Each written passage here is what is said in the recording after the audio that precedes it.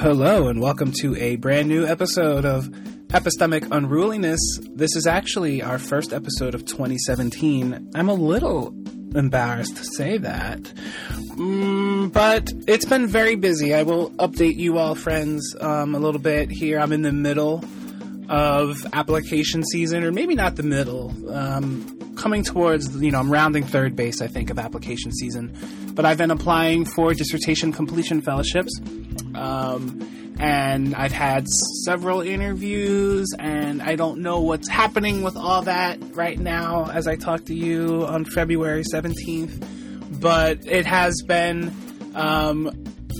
consuming of my attentions in a way that's made it hard for me to get to Epistemic Unruliness episodes, but I'm here today with you. We are together in this cyberspace. No matter what day you're actually listening to this podcast, it is always the now. And so here we are. Today's episode, I'm going to get all of the levity out as much as possible right now, because today's episode is not going to be a pleasant topic of conversation. I think that we have, we spoke at the end of 2016. We did a couple episodes, and when I did the episode at the American Studies Association annual meeting, we were talking about the impending age of Donald Trump and just kinds of mobilizations that might be necessary and things that we would need to start to address as leftists, as radicals, as progressives of various sorts. And now that we are about 4 weeks in, not even 3 weeks or so, well, no, it's about a month into Donald Trump actually being the president of the United States. He has rained down a dizzying hail of executive orders at us over the last few weeks, many of which are not even fully implementable, many of which are so shoddily thrown together, right, that like the people who are tasked with enforcing them don't even know how to enforce them. And so there's a mess of lots of things, right? I don't need to update you all on the state of affairs in the United States and in the globe right now.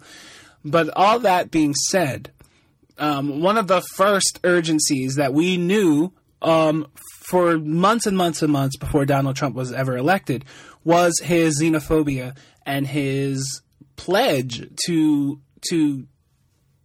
end the immigration problem. I don't even know how to, I'm trying to say this in more, learned or more complex ways than what he does, but he just says, he's going to build a wall, he's going to get all the illegal immigrants out of the country, blah, blah, blah, right? It's very simplistic narrative. But he's been taking orders, taking action and signing executive orders to do just that. And so over the last couple of weeks, we've had a country where if you are paying attention to this issue, or if you are living in an undocumented community, or if you are a green card member, right, between the Muslim ban, between the ICE raids, I mean, there's already been chaos unleashed on certain sectors of the American populace, of our communities, right? And so, in the hope of making this podcast a space of resistance within the broader movement of resistance, today's Epistemic Unruliness is going to deal very directly and square head on with the issue of immigration and Donald Trump's executive orders around them and the various urgencies that they have put into place. So, when we come back, we will have Barbara Sostaita, who is going to talk to us about the urgencies of the immigration situation as they are unfolding.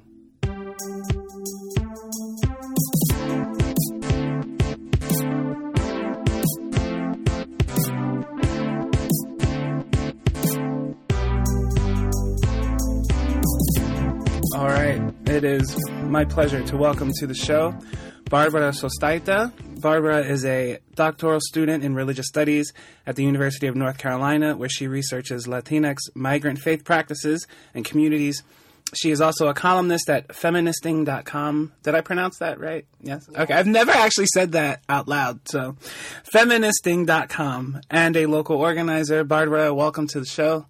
Thanks for having me, James. Thank you for coming. I should also say, disclosure, Barbara is one of my good friends, too. I've had friends and colleagues and whatnot on the show before, so here's another one to add to the always already universe. Yes.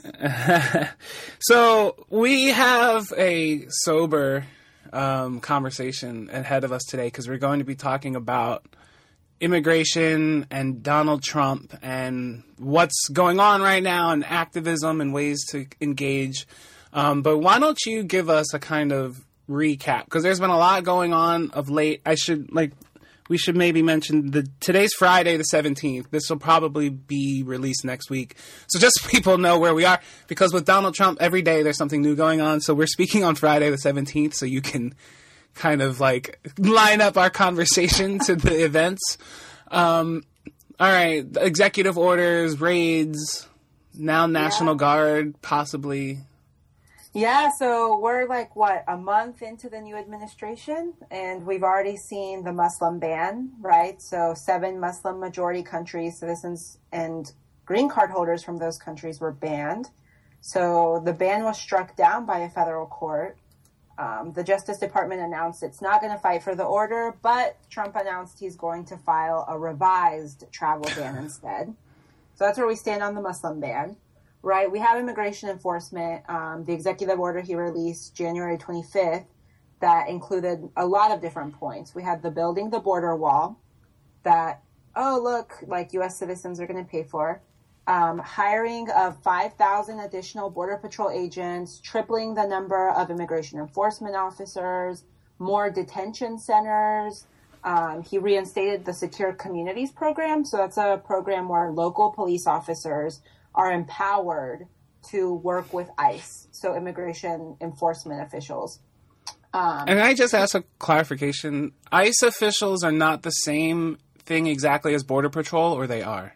They're not. Okay. So Border Patrol is under Immigration and Customs Enforcement.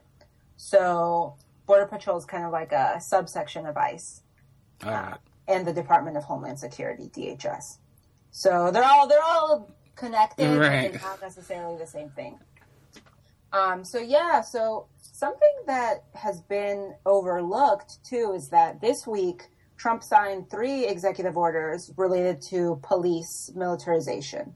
So one of the orders creates this task force on crime reduction and public safety. So basically that's targeting immigrants specifically. So what we're seeing is not only increased militarization at the border and these raids, which I'm sure we'll talk about extensively here, but we're also seeing this language of public safety, right, and police protection to justify the criminalization of Black and brown communities. So Trump is basically giving local police more power to work with ICE to detain immigrants and to conduct raids. And so this is a Black Lives Matter issue. This is an immigrant rights issue. And this is a women's rights issue. A trans woman was detained this week when she went to seek a court order against her abuser, and instead ICE detained her. So I heard that story. Yeah, some of these ICE stories this week have been very unsettling because it has this. It feels like there's a secret police force that's starting to. Well, they're not secret, right? We know exactly who they are, but they've been showing up ICE raids. I saw another story. So you mentioned the story of a woman who was filing a complaint against her boyfriend, I think, for assault, and he kind of ratted her out, and ICE knew that she was going to be there. I heard a story yesterday about a homeless shelter or a food kitchen at a church where ICE, I think this might have been, I forget where it exactly was now, so I won't even try to guess. But it was somewhere in the United States, and the AP was reporting it, that ICE was waiting across the street because they knew that this homeless shelter catered to an undocumented community, and that as long as they were inside the shelter, the people were fine, right? Because the church is a sanctuary. It's like a very sensitive area. There's a term that ICE has come up with that goes back to the Obama administration. Sensitive areas they don't go into, and so the homeless shelter is not explicitly a church, but it's a sensitive area. But ICE was waiting across the street for these people to come out, right? So there are ways that now ICE is starting to just become a sort of like a secret service in our communities. And like, so what was that act that you mentioned that Trump was empowering local police, the something community act? Right. So this is called the Task Force on Crime Reduction and Public Safety. So like I mentioned, he's just using this language of like public safety and furthering this narrative that all immigrants are criminals, right? Like, we are always already criminal, right? To kind of riff off the title of your podcast, the criminalization of immigrants is something that's even becoming more like prevalent than before, right? So Trump is creating this victims advocacy office for victims of crimes supposedly committed by undocumented immigrants. So he's literally publishing this list of crimes that supposedly undocumented immigrants committed, right? Which could be a crime as like, I've gotten a reckless driving ticket before. I've gone 15 miles over the speed limit. That could go into a victim's advocacy office, right? So like, he's creating this environment where we are labeled as criminals by virtue of our existing in this country. So yeah, that's the situation now. I also like want to mention, like, this isn't new for us. Obama, like, hashtag deporter in chief, right? Like, he deported more immigrants than any other president before him. And we've been fighting this struggle. Like, ICE, like, a few years ago, was luring people out of churches by, like, fake texting them from fake phone numbers that, like, their friend was outside. Or, hey, we have a delivery for you. Like, leave the church, right? Because the church is this sensitive area. Right. So you have to get them out of there. So ICE has the power to lie. Like, part of ICE being ICE is they are able to lie, and that's not an issue. It's just part of their job. So they can trick people. They can, like, do whatever they need to do to hunt us down, basically. And as you said, this is something that had already been going on under the Obama administration, right? Like, now the Obama administration Obama had signed some executive orders for, like, regarding DACA students, which we'll get to in a second. So, like, there were like, on the surface, there are these moments in these little areas where the Obama administration seemed to at least signal that they cared about immigration reform. And then on the other side, like the backside, they were sending ICE out to do raids on, like, the north side of Atlanta and whatnot, because I've done research around immigration in the Atlanta area, and they've been running these raids since 2014, 2015 in that area. So, like, you're right, this isn't anything new. It's just that now, when you have the kind of chaotic leadership that is, like, explicitly xenophobic and racist of Donald Trump, all of the untidied up business of the Obama administration, you know, all the mess that he kind of left undone, is there now to be exploited and taken to an extreme.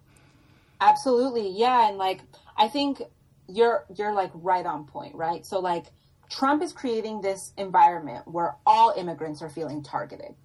Like, there's not, like, this feeling that, oh, I'm a DACA recipient, so I'm going to be okay. Or I'm one of, like, I have a green card and I'm okay. Like, he was not letting green card holders back into the country. So, like, all of us are in this headspace where we could be next. And what Obama was doing was very explicitly targeting certain communities. So, like, for instance, last January, so, like, 1 year ago, DHS announced that it was conducting raids targeting Central American refugees. And they were mostly women and children. So, like, late December 2015, they say, hey, we're going to start January by going after these people. So, obviously, like, super, like, messed up, but it was Central American refugees. Now it's green card holders, DACA recipients. Like, people who have been here for 21 years, like Guadalupe Garcia de Rayos, right? She went to an ICE checkpoint, an ICE meeting every single year, like a scheduled meeting every single year. This year, all of a sudden, they detain her when she goes to her regularly scheduled meeting. So it's just this chaos where we don't know what's coming next. We don't know if we're next. Like, we don't know what's next. So it's different. And speaking about like what might possibly be next, I saw this morning the AP broke a story about a draft executive order that was talking about Trump considering deploying or activating National Guard troops to also help with rounding up illegal immigrants in the country, undocumented immigrants. There are so many different policing agencies now, so that's why I was asking you earlier about the difference between Border Patrol agents and ICE agents, and then like the local police departments being authorized. Now you possibly might have the National Guard as well. And this is just a police state issue. I think whether or not they're coming for citizens need to... Do citizens of this country want 4, 5, 6 different police forces hunting around looking for non-citizens? Like, this is an issue that is affecting a small group of people. There's a small group of people who are the ones who are actually on the line. But this is a problem that is going to spill out, I think. I don't think most Americans want a militarized country. Absolutely not. And we know this is a racialized issue. We know, we already know, killer cops are murdering black people every single day. We know that there's an idea in their heads of who is an immigrant. What does an immigrant look like? Who fits the category of a racialized, undocumented immigrant? Mm-hmm. So, this is going to have spillover effect. And these agencies that are all working together are going to create an environment where anyone who looks not like a non-citizen is a target. Right. Which I was going to say, I'm waiting to find out and hear a story of, a Swedish or Irish immigrant who's being detained. That's probably not going to happen, though. Right. I saw one of my friends tweeted yesterday. Yesterday was a day without immigrants, so we did not go to work, school, spend any money. And this tweet was like, yo, I went to work today and I saw a whole bunch of Europeans there. I thought it was a day without immigrants. Right?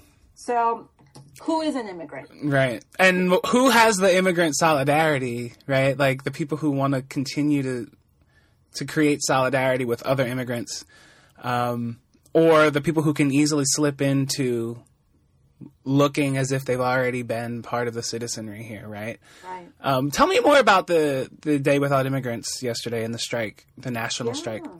So, yesterday was a Day Without Immigrants. So, immigrants, allies, citizens, non-citizens, we gather together in solidarity with one another. Shout out to the Black community. I saw so many Black people standing in solidarity with us yesterday at our rally in Durham, North Carolina, right? A lot of people, we're talking, understand that the increased militarization of our police is a Black and brown issue, and we've got to work together. So I saw a lot of Black people showing up for us yesterday.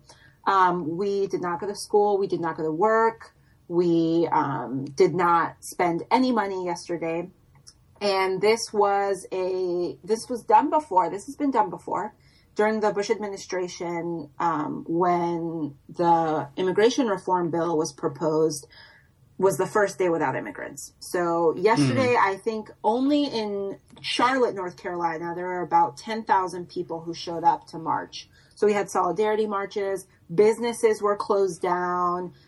People came out and really said, this country cannot function without us. You are lucky it's only one day without immigrants. And that kind of movement, all these various movements today, that, now that you've had that kind of mobilization again, it's going to be easier to mobilize that once again if if need be. And I would love to see a lot more strikeages happening across this country, because I feel like the only way to really get attention is to stick it to capitalism on some way, so if you can somehow become disruptive to making money, then you get, a little bit more attention. And I mean, without the immigrants in this country who are the backbone of our underground labor and our underground economy, yeah, you know, and like there's so much to say about, this is kind of off to the side and we won't dig into this because I want to keep going into some of these more urgent issues. But just as a note, right, I think we need to have a broader kind of understanding of these issues because there are a lot of free market capitalists like the Koch brothers who are also not happy with these kinds of immigration orders and whatnot, right? And like, so I think it's important that right now we are all on the same side as far as being urgent against these kinds of raids and trying to push for some kind of immigration reform. But just as a keep your eye open and like don't trust everyone who says they want open borders, because there are some people who want open borders just so that they can keep working people $2-3 an hour, not even under the table. And like, I'm not on the same side as the Koch brothers. Absolutely. All right. I don't want open borders for the same reasons as the Koch brothers.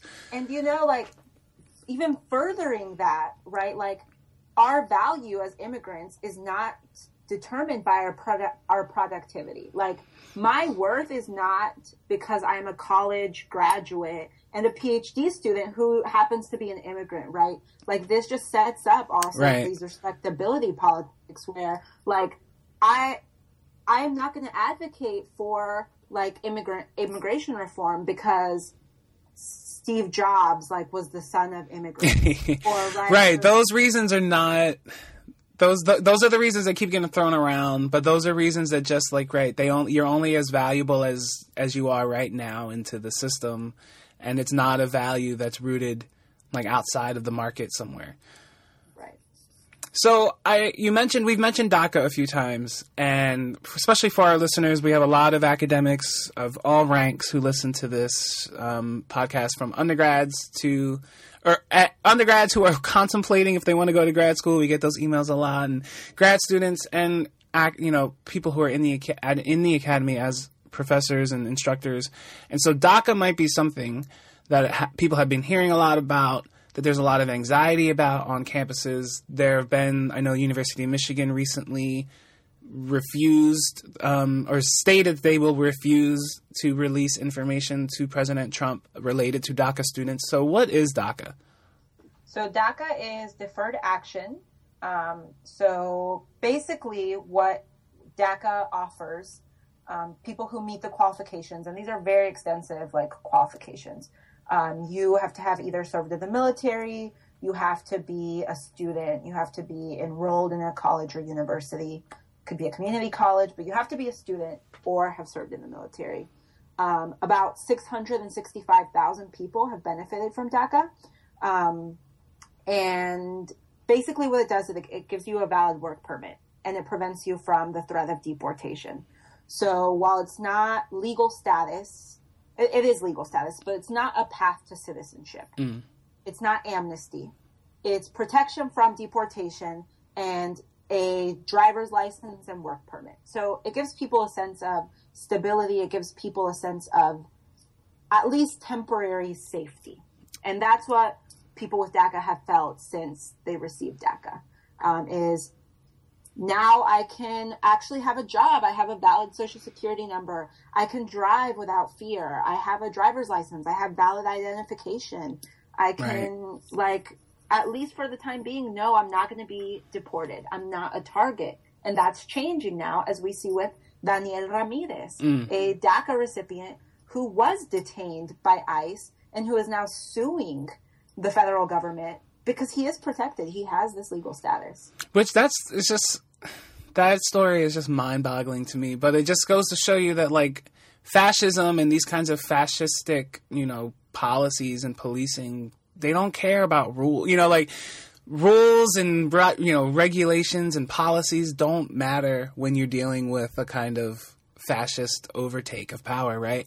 So DACA, let me back up, I guess, a bit. So DACA is like, it's people who were brought to the United States as children, right? Like that's the kind of, I guess, as far as Obama could go, because, where the Republicans want to blame criminality on all undocumented people in this country, right? I guess you could at least say, well, like children who don't have a say one way or the other, like they didn't actually choose to break the law to come here as children. And so then, I suppose DACA was the best kind of compromise. And that was just an executive order too, though, right? Or is DACA actual legislation? No, DACA is just an executive order, which is why we're so afraid that with the simple, like, Trump wouldn't have to go through the legislature to overturn DACA. Right. And I guess the example of Daniel Ramirez being arrested, or being detained at least, when ICE came to arrest his father, they were like, well, you're not a citizen, you weren't born here, so we're taking you too. Even though he told them, and they should know, right? ICE should know the DACA exemption. But here are ICE agents who I guess feel empowered by their new executive that they don't even have to follow. If they choose to on the spot, they don't have to follow those rules either. Right. And this is what we talked about earlier, right? It's the racialization of immigrants. If you look like you're undocumented, you'll be taken too. Like, it's all about who looks undocumented. Oh, you're like, we are assuming that you too are undocumented. Right. So honestly, like what I said earlier, none of us are safe. And that's the message they're trying to send out. Daniel Ramirez, like he had DACA, but we still got him. So like watch your back. Right. And so like, what's been going on college campuses around this issue? And I know you were involved in some covert activism or some kind of journalism, we'll say, like radical journalism. Tell me what you did and how that relates to the wider issue. Yeah, so let me back up for a second. So I'm at the University of North Carolina. It's part of the UNC system, so 17 universities across the state of North Carolina. We have a president of the system, Margaret Spellings. She was the education secretary under Bush. If you've heard of No Child Left Behind, that was her. So read her out. Let us know who she is. Right, but like we know who she is. But on the flip side, she sends out this memo to her board. It's called the Board of Governors. They like run this show, saying that she's been traveling the state, that she has met a lot of undocumented students. She is impressed with us. She wants to support and help us. And even though like the Board of Governors cannot like change federal policy, they should do everything in their power to help us out. So you can imagine my surprise when I read this memo, but she's been like silent in public. Nothing. Absolutely nothing. Now, I have a green card, but students with DACA, like, they are freaked out. Right. Students from mixed status families, so children, citizens, parents undocumented, or one parent undocumented, one parent citizen, right? Like, mixed status families, sure, I'm on campus and I'm protected because I'm a citizen, but what about my parents? Right. Who am I going to go home to during breaks? Who, like, these students are scared, as they should be. So I get this memo and I start asking myself, if she is so, like, unapologetically, like, supporting us in emails, why isn't she doing the same thing in public? Why isn't she making these sentiments known? Right. Like, we all need to know this. If you feel so strongly about this, like... Because there's no time to wait to be... Like, when are you going to wait to speak out? When the federal government is demanding that UNC release all the data on their undocumented student population? Right? You know? No. The time is now. So anyways, I leaked it. I sent it out to the campus newspaper, the Daily Tar Heel. I wrote her an open letter, and I have a meeting with her this week. So we're going to sit down and we're going to chat. All right. You know, leaking has been the way of politics over the last, like, 18 months or so, 2 months maybe, or 2 years or so, going all the way back to the WikiLeaks and stuff. But, like, this is, like, the new way, right? Because if there isn't a whole lot else, or let me say it this way, I guess. In a 21st century cyber world, right, activism has to take place in both the real streets and the cyber streets, and like leaking and hacking, not that you hacked, but like all those kinds of tactics are starting to look more like more ways to go, I think, as far as like holding people's feet to the fire and making public officials, because UNC is a public university, right? So she's a public official. So be on public record, right? Be on public record for public problems. Absolutely. And when shit goes down, like people need to know, like, let's point fingers. Right. Who are we going to go? Who is going to answer to us? And she's that person, right? And leaking, that's how we know. So with DACA, Trump hasn't touched DACA yet. I think he's a bit scared to be honest, because of our political will as undocumented or formerly undocumented students. But there was a draft executive order that was leaked. It's called Ending Unconstitutional Executive Amnesty. So it although, like I mentioned before, DACA isn't amnesty, a executive order that would end DACA was leaked. So what's really scary is DACA recipients have turned over their information to the government. The government has their fingerprints, their home addresses, all of their identifying information. So these students are really vulnerable right now. And if that were to just like a signature today could undo that. Absolutely. I know that here at the College of William and Mary, the president released a statement that basically said, we support our international students because you're a member of the community, here at William and Mary, but we're going to try to do our best to protect you. And we're looking into the executive orders. And, it was just there was no promise, no guarantee of anything on the back end, right? Like, if anything, if push comes to shove, what will the College of William and Mary do? I have no idea. And so I've been working with some of the students in the Latin American Student Union here because we have a Catholic homeless shelter that's like a temporary homeless shelter and a food kitchen on campus.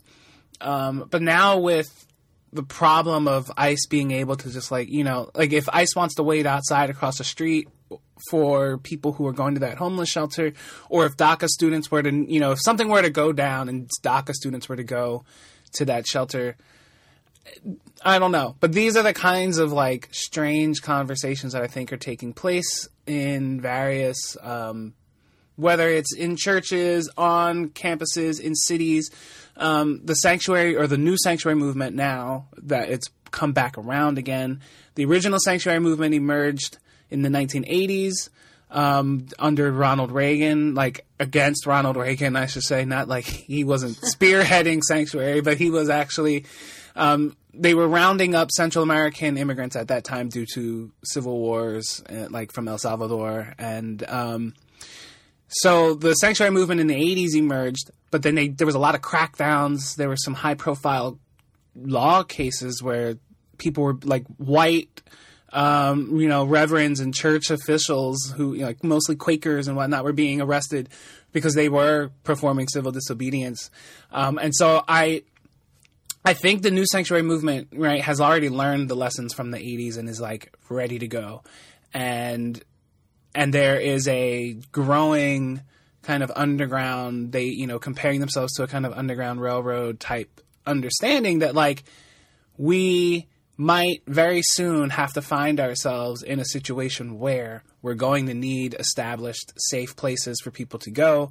If you have a National Guard and local police, and I know here in the state of Virginia, the Commonwealth of Virginia, there was a bill that came up in the House, or like it was in the House and the state Senate, that would have authorized teachers in public schools and public universities, to have to comply with giving over information about undocumented students as well. So it's not even just a federal thing. There are states that are trying to marshal everyone who is somehow publicly, either licensed. So if you're like if you're a doctor or a lawyer or a public school teacher in some states, you're going to find yourself having this choice too, that if they come to you asking you, we need to know who you're dealing with, are you going to give that information over? Or are you going to like be part of a resistance movement that helps hide people, right? And it's so ridiculous to sound like we're making comparisons to the Underground Railroad or to the Holocaust, but we are, right? I don't have any other examples recently that I think people would understand well enough to kind of get them in the mindset of what we might need to be doing and what people are already doing right now. Like every time I see a new tweet or something about raids that are breaking out, every time raids are happening today, when ICE is going to raid somewhere, there's a social media like AP bulletin that goes out, right? Everyone is like scrambling. And I saw someone yesterday in Denver was telling people to avoid certain intersections because they saw ICE in the neighborhood. And so this is bad. Yeah. And this is the new resistance, right? Trump's executive orders cannot be effective if we refuse to comply. If we say we're not going to give you information, we're going to shelter people, we are going to extend sanctuary, it's not going to work. It's not going to work if we say no. Like, if the resistance is strong enough, and if we build these networks where we are sheltering people, we are doing the work that the government should be doing. And I think there's been a lot of like different definitions of sanctuary being thrown around, right? Like the sanctuary movement that you're referencing, sanctuary campuses, there's sanctuary cities. So there's a lot of different types of sanctuary, and I think they all get conflated sometimes, or we have this understanding of sanctuary as what you're saying, right? Like people seeking sanctuary in churches and churches taking them in, like physically, literally, right, taking them in and housing them. But there's also a lot of other ways to extend sanctuary. So, for instance, there's a lot of talk about sanctuary cities, right? Donald Trump wants to defund sanctuary cities. There are a few states where sanctuary cities have been deemed illegal. So sanctuary city basically means local police won't detain non-citizens on the federal government's behalf.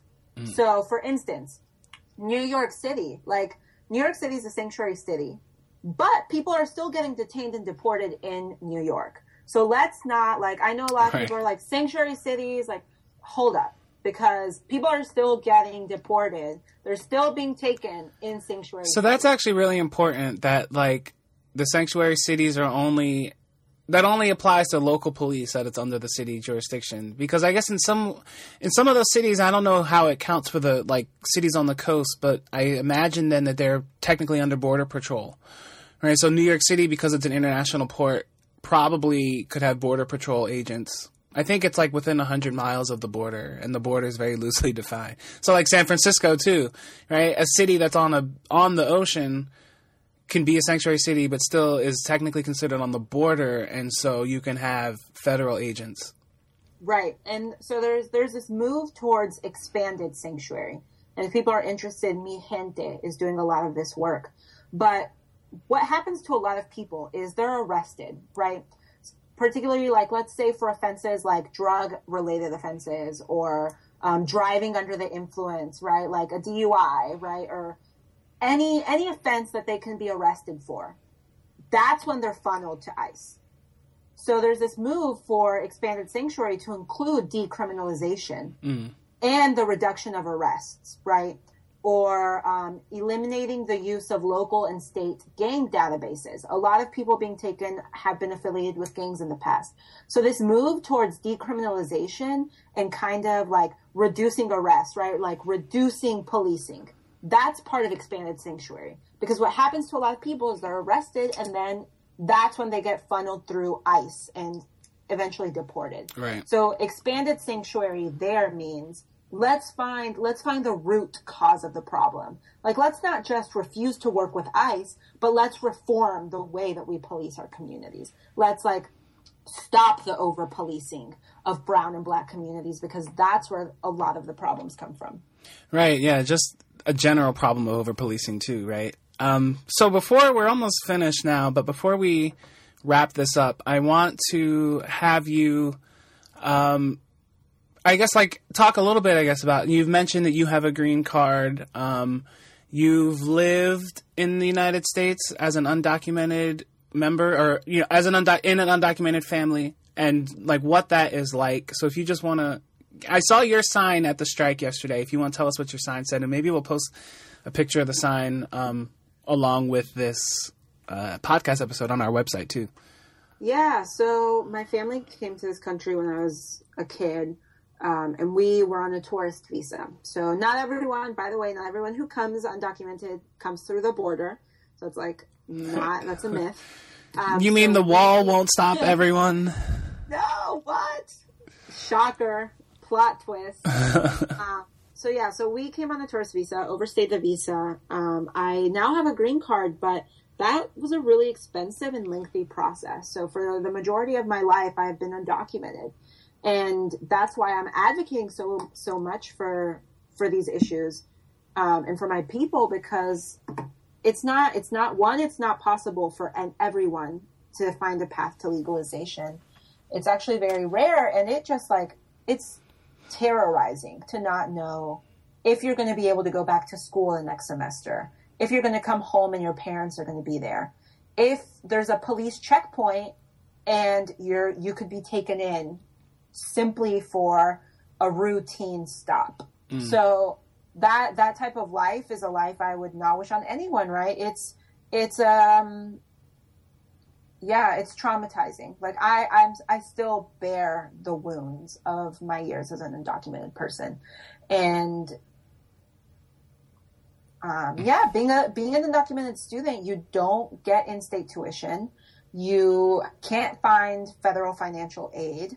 You are constantly hiding this secret that you assume, right? Like you assume you're carrying this big burden, this weight of this unspeakable thing that really you couldn't control. So my sign yesterday at the A Day Without Immigrants said, so my family came here illegally in 1998.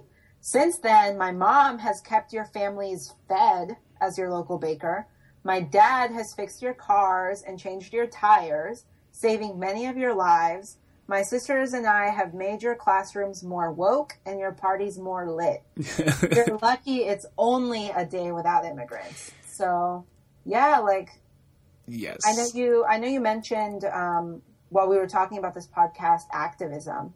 And, like, a lot of people are wondering and ask me, how do I get plugged in? Like, what do I do? How can I support you or, like, people like you? And I am really going to plug, like, local organizations. I know a lot of people are focusing on national orgs, but local orgs are doing this work and have been doing this work. So there are a lot of, like, rapid response teams, community defense work that you can get plugged into, right? Attend a rally. At rallies, there are sign-up sheets everywhere. Just put your names on all the sign-up sheets. People are passing around the sign-up sheets. Add your name. Get plugged in. Get those emails. And, like, just join the work that's been happening for years. And I saw yesterday, or maybe it was like a couple of days ago, Alda Bogado is a popular Latinx journalist and blogger and whatnot, and she was tweeting out a lot of organizations. So, like, if people just go to find her Twitter and go through her, like, Twitter story from a few days ago, there are lots of opportunities for you to get involved, but the local is best. And I would just say, too, for activists who are maybe new getting into a movement, like, not to discourage people's activities, but if you get plugged into somewhere local that the work's already been getting done, then you can find out where you're most useful right now and not get in the way. Like, I don't know how else to say that other than just, like, I understand there are a lot of new people coming into movements right now, and there are a lot of different issues that are being mobilized at the same time. And it's going to take a lot of patience for the, like, old head activists who've been in this game to kind of bring new people in. We need new people to understand that you're new. And there have been people who know, like, these questions that you're asking that are, like, so new to you have been asked and answered so many other times. And so, yeah, we get it. There's a lot of stress going on. But just as a little FYI, get involved with what's already been happening and learn not the hierarchy of the local leadership, of the local movement, but learn the flavor of it, right? Learn what's going on in your local community, because we need people who are there and willing to help. But if you become the center because you keep asking how you can help, then you're getting in the way, right? And, like, so it's a very delicate balance, but, like, I'm just going to throw that out there because we have decided to make this podcast one of the little sites, one of the nodes in the resistance. Like, how can we be a resistant podcast as much as possible, right? So we're trying to give out advice. We'll talk about activism, advice, and strategies. And so, yeah, you heard it from me here first, so that way you don't hear it from someone when you're actually at a rally and you get offended or something. Just know there have been a lot of people doing this work. for a long time, because this is not brand new. This is just intensified with Donald Trump. Yeah, and don't think you're going to, like, save the world. Like, you're not going to save the world. We can't, like, one of us is not going to come in and magically find this solution, right? Like, we have been having these conversations. We know we can only do so much. So find that niche. Find that thing that you can do locally and make that happen. Just, like, plug in. That's it. Plug in. I think that's a good place to stop. If we keep talking about this, I'll just be depressed for the rest of the day, which every day in the Trump age is another day to kind of duck and, like, you know, fend off whatever's flying at your head, the new news. So I think this one was like a really urgent issue, and I can't stress it enough because it does have the kind of invisibility that some U.S. citizens can stick their head in the sand about this and not even know that it's happening. This is really a time for, like, solidarity, right? When people are in a numerical minority, they need everyone to pay attention to what's happening to them, right? And so, like, there's such a responsibility on the privileged to wake up, right? Get woke and alert and, like, stop. I know we're already there. If you're already listening to this podcast, you probably are already more awake than not awake. But Barbara, thank you so much for taking time to come and talk to us about these very important and urgent issues. Thank you. Thank you for creating this space. Ay, cuídate. Bye. Bye.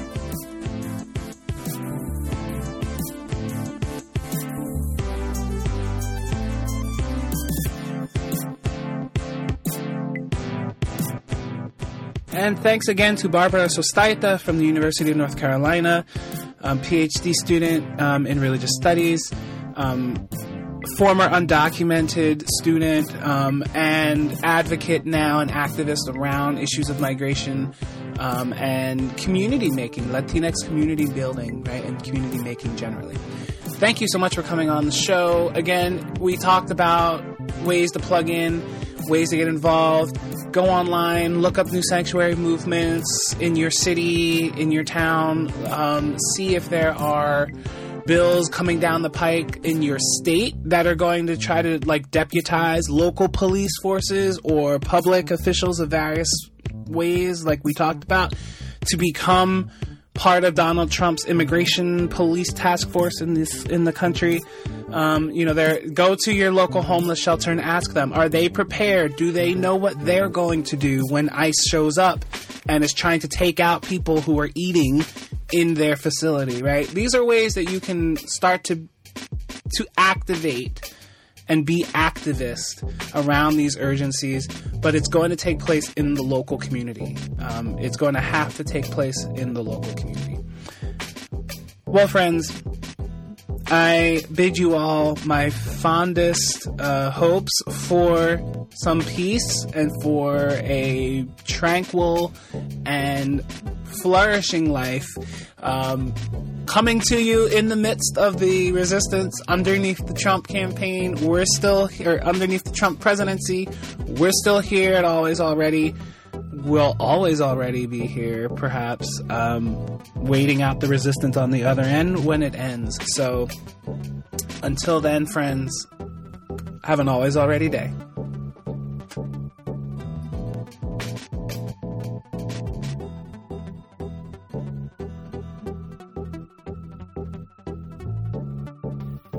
Hi everyone, it's John here, and here's a little special extra for you. What an incredible conversation between James and Barbara. And now we'd like to bring you something a little bit different, a little bit outside the usual Always Already podcast programming. And that is a audio response to our previous text discussion episode. If you think all the way back to January, because it's been a long time, because we're all overwhelmed and busy and resisting Trump and overwhelmed by neoliberal academia. But back in January, myself, Emily, Rachel, recorded a podcast on Martin Koning's The Emotional Logic of Capitalism. That was suggested to us by Nicholas Kiersey, and we're now happy to feature an audio response to that episode from Nicholas Kiersey. So Nicholas Kiersey is Associate Professor of Political Science at Ohio University. He runs the Occupy IR Theory blog at occupyirtheory.info. He's on Twitter at Occupy IR Theory, where we originally got connected with him in the first place, if I remember correctly. And he's also one of the hosts of the Fully Automated Podcast, a podcast they describe as a show for people interested in power, resistance, and critical thinking. And that, to us, sounds like a podcast that you, listeners to the Always Already podcast, would also be interested in. So we suggest you check out Nicholas Kiersey and his cohort over at the Fully Automated Podcast, and check out his blog, check him out on Twitter, and enjoy this response to our discussion of Martin Koning's Emotional Logic of Capitalism.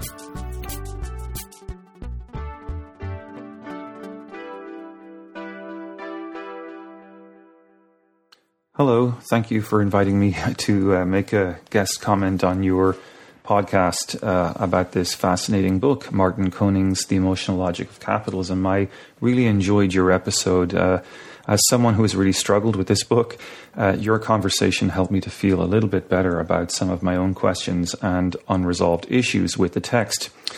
In your discussion, you identified some specific tensions in the text, and those are worth recapitulating. But before I get into those specific issues, I should perhaps just say something about my own work and why I find Koning so useful. Now, by training, I guess you could say I'm an international relations theorist. I also dabble in international political economy. And one observation I have is that while work in my field has been very good in terms of describing the technical aspects of austerity, the mechanisms by which it has been applied, etc., it hasn't been very good in terms of understanding power in any sort of quotidian sense. One of the better works by Mark Blyth, for example, is still very much rooted in the idea that in order to explain today's austerity, we need to look at the genealogy of its technical prescriptions and look at how these ideas were taken up and applied by elites. So there's very much this idea that austerity is a story that takes place in a very specific political realm populated by intellectuals and politicians. The domain of everyday life isn't really examined. Nowhere does Blyth explain to us, for example, how neoliberal consciousness might have come to be so willingly internalized by the populations these elites govern, something that I'm interested in my own work because I'm looking at the case of Irish austerity specifically. So for me then, this is really where the value of someone like Koning's really becomes apparent. He's one of the few people in the field who is, I think, really rising to the challenge of answering this question about the practical side of neoliberalism. Koning's big complaint with scholars like Blyth is the fact that they seem to share this sort of Polanyian mindset. The market itself is mere instrumentality, so really it's bad ideas in the realm of politics that are the root cause of our problems. As Konings puts it, such scholars are possessed of a paradoxically economistic account. They see the market as an abstraction, a cold fiction that exists only by virtue of an all-too-human irrationality.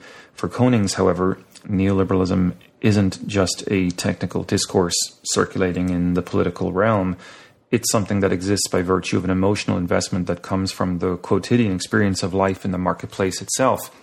Now, as you guys noted in your episode, there are definitely some issues with Koning's approach.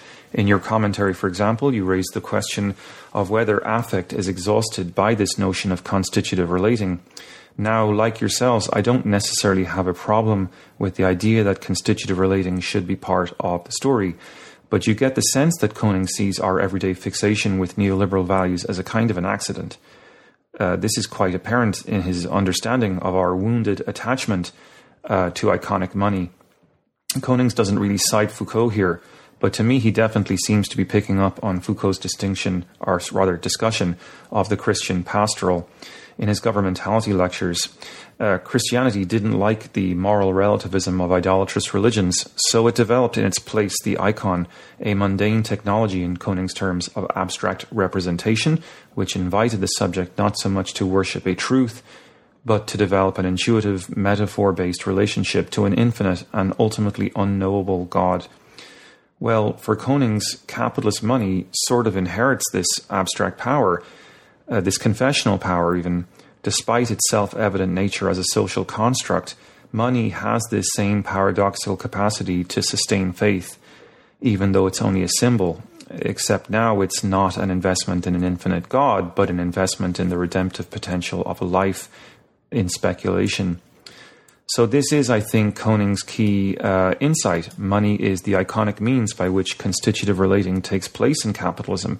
What was seen previously by the Polanyians as the mere instrumentality of the marketplace is now seen as something that solicits a kind of subjectivity. And it's for this reason that it won't be sufficient to do the work that Blythe does, that is simply to expose neoliberalism as a kind of fraud.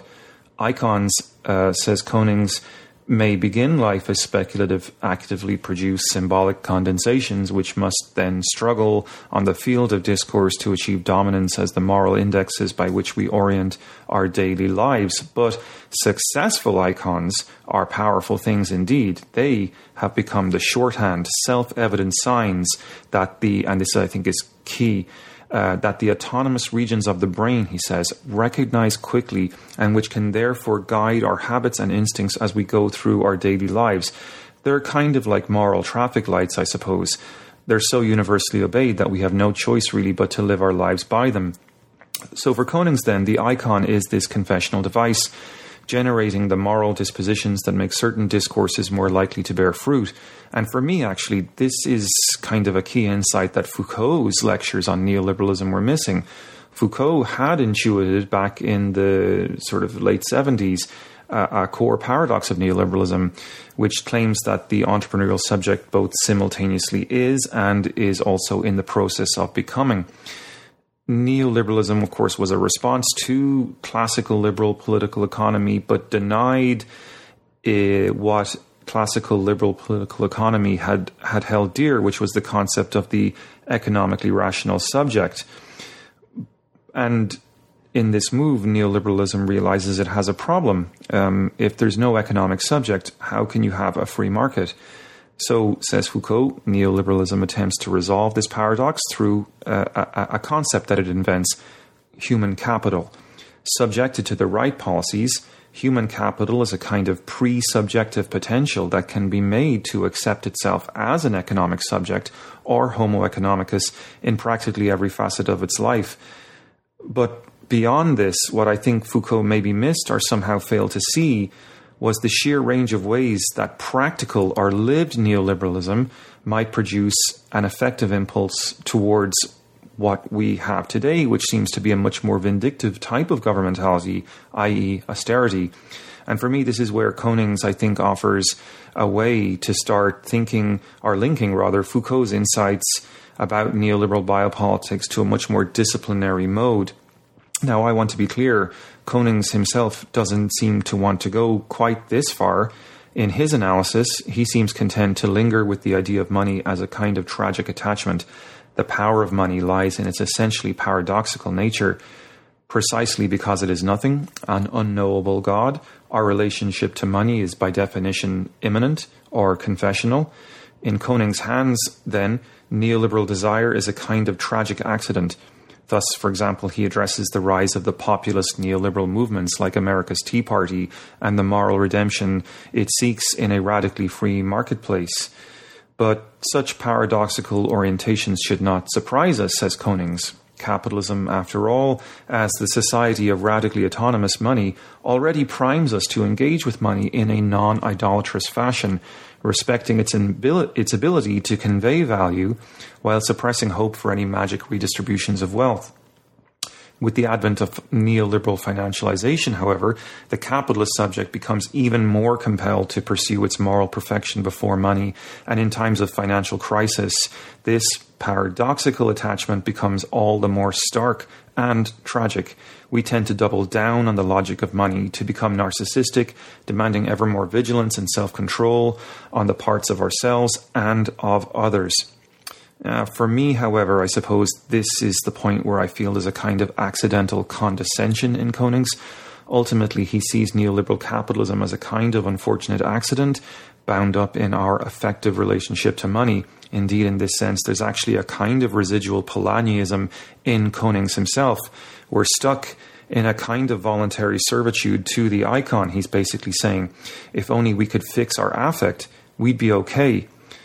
But there's a glimmer of insight in Konings that I kind of wish he'd picked up further, and that is this idea, which he doesn't really elaborate, of the successful icon as something which works by directly signaling, as I sort of suggested earlier on, the autonomic nervous system, rather like the habitual way we respond to a traffic light. For Konings, money is the essential traffic light of capitalism. It is that through which the capitalist subject is signaled on a quotidian basis to orient his or herself and to act. But arguably it is Lazzarato, someone whose work you've addressed in actually another one of your podcasts, who I think can be helpful here by showing us that this relationship is not really an accident at all. This is Lazzarato's challenge to Konings, I suppose. Rather, it is something that is essential for the reproduction of capitalism, capitalist value.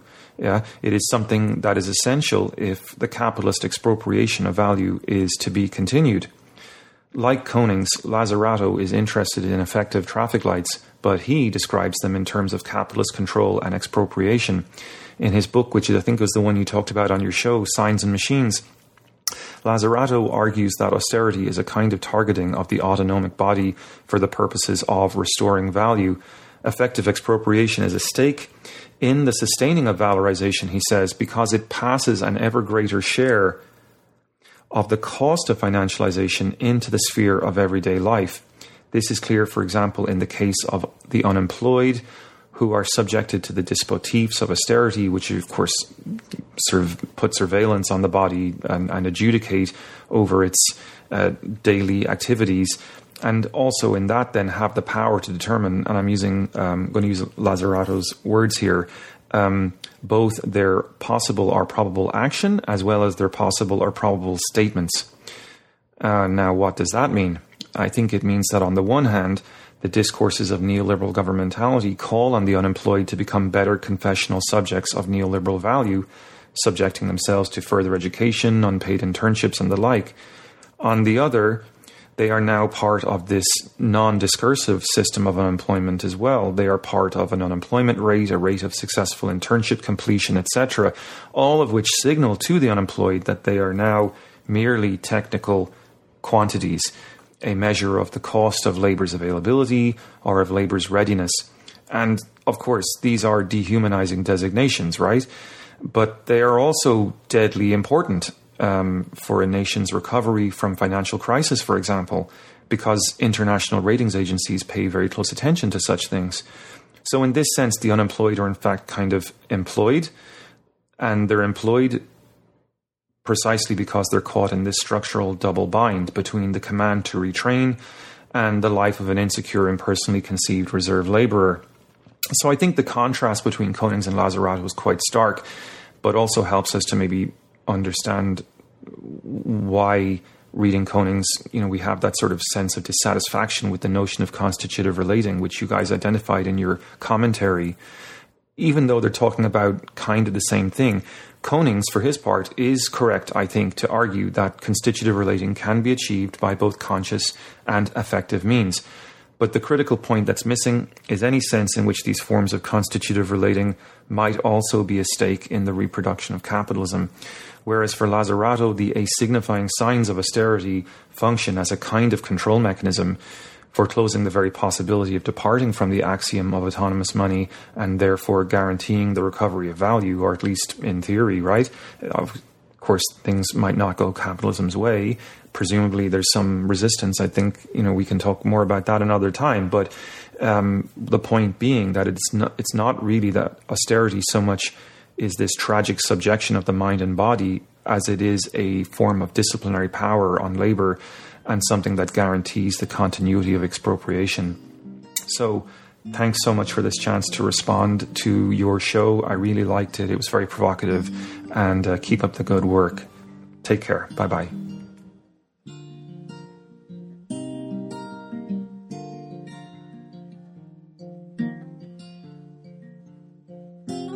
All right, everyone, thank you for joining us on another episode of the Always Already podcast, which is created by James Paglioni Jr., John McMahon, Emily Crandall, Rachel Brown, and B. Altman. Visit our website, alwaysalreadypodcast.wordpress.com. Email us text you'd like us to discuss, advice questions to answer, and dreams to analyze to alwaysalreadypodcast@gmail.com. Follow us on Twitter @AlwaysAlreadyOn. Like us on Facebook. Subscribe to us on iTunes. Give us a good review on iTunes. You can throw some money our way over at patreon.com/AlwaysAlreadyPodcast to help with recording equipment and such. And we have a bunch of thank yous for this episode. We would like to thank Leah Dion for her static loops, which of course is the intro music. We'd like to thank Bad Infinity for providing us the order of things, which you heard at various points throughout the episode. And of course, thank you to B for Landslide, which you are listening to right this very second. We'd also like to thank our Patreon subscribers in the Always Already Circle of Trust. That would be Matthew, Catherine, and Matthew. In the Tumblr BFF, parentheses, from Canada level, that would be Steve. In our Friend of the Podcast level, that would be Angel. And in our They Didn't Claim an Award, but we would like to thank them anyway category, that would be Bunny and Leica. Remember, you can get a shout out on the Always Already Podcast by sending us money via patreon.com/alwaysalreadypodcast. So thank you again to our guests. Thank you, our lovely, wonderful, smart, critical, resisting audience for listening. And until next time, which we hope will be not so long, have an Always Already day.